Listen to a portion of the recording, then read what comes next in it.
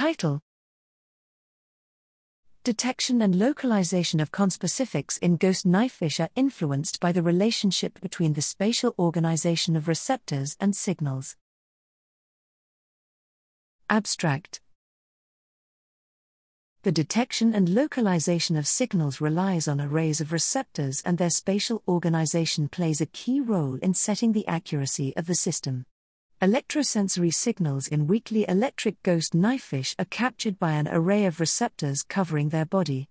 While we know that spatial resolution for small objects, such as prey, is enhanced near the head due to a high receptor density, it is not clear how receptor organization influences the processing of global and diffuse signals from conspecifics.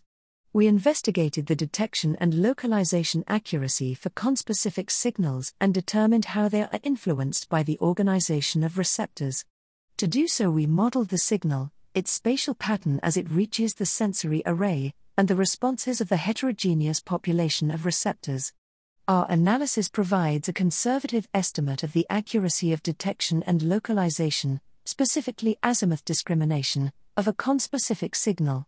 We show that beyond 20 cm the conspecific signal is less than a few percent the strength of the baseline self-generated signal.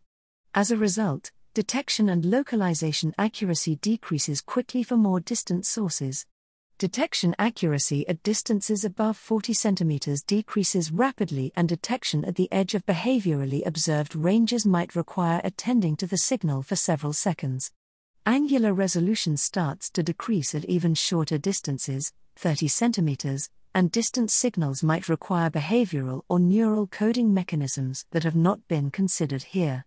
Most importantly, we show that the higher density of receptors rostrally enhances detection accuracy for signal sources in front of the fish, but contributes little to the localization accuracy of these conspecific signals. We discuss parallels with other sensory systems and suggest that our results highlight a general principle. High receptor convergence in systems with spatially diffuse signals contributes to detection capacities, whereas in systems with spatially delineated signals, receptor density is associated with better spatial resolution.